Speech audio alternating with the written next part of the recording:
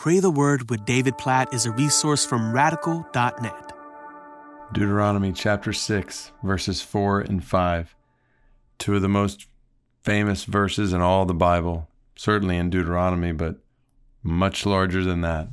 Deuteronomy 6, verse 4 says, "Hear, O Israel, the Lord our God, the Lord is one."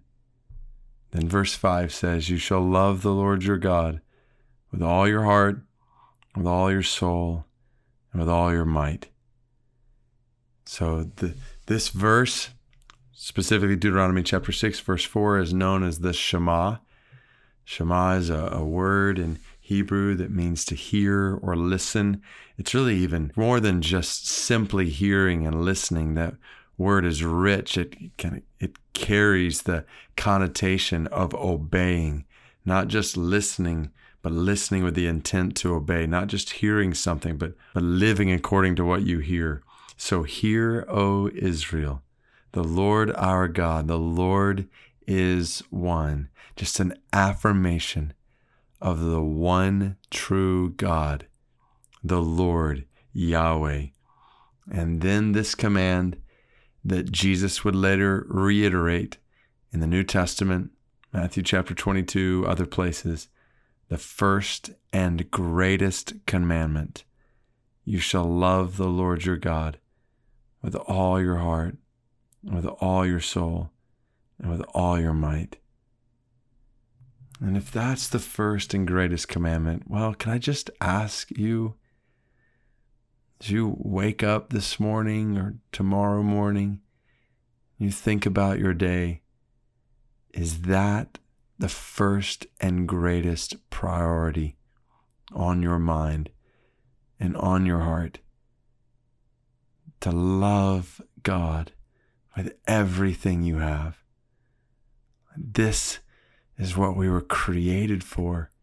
And it's an awesome thought, isn't it? That you and I were created for a love relationship with the God of the universe, the creator and sustainer and sovereign ruler over all.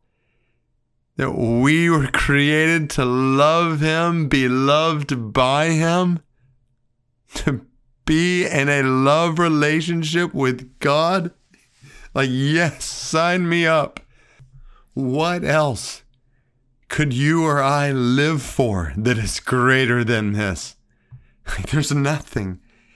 And so we pray, oh God, Lord, Yahweh, Creator, Sustainer, Sovereign Ruler over everything, oh Lord our God, we thank you, praise you for your love for us.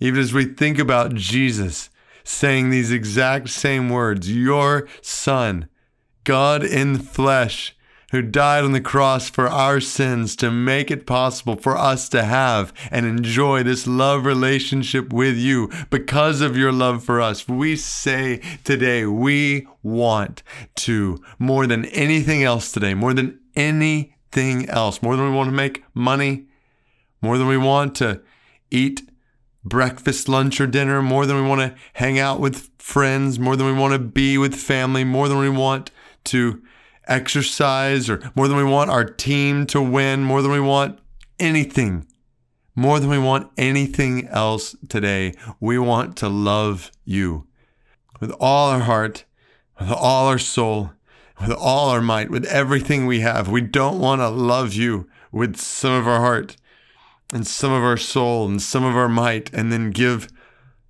other parts of our heart to this or that in this world, and other parts of our might to this or that in this world. God, we want you to be the center of our love. And we know that as we love you, we open the fountain in our hearts to love our neighbors as ourselves, to love others as we should, all flowing from supreme love for you. So God, may it be so. More and more and more in our lives, God, uncover today any and every way that we are not loving you with all our heart and all our soul and all our might. God, bring us to deeper love for you today, deeper enjoyment of your love for us today than we had yesterday, and the same for tomorrow and the next day and the next day. God, help us to make this the first and greatest priority in our lives every single day, to love you with all we are and with all we have. In Jesus' name we pray. Deuteronomy 6, 4, and 5. Amen.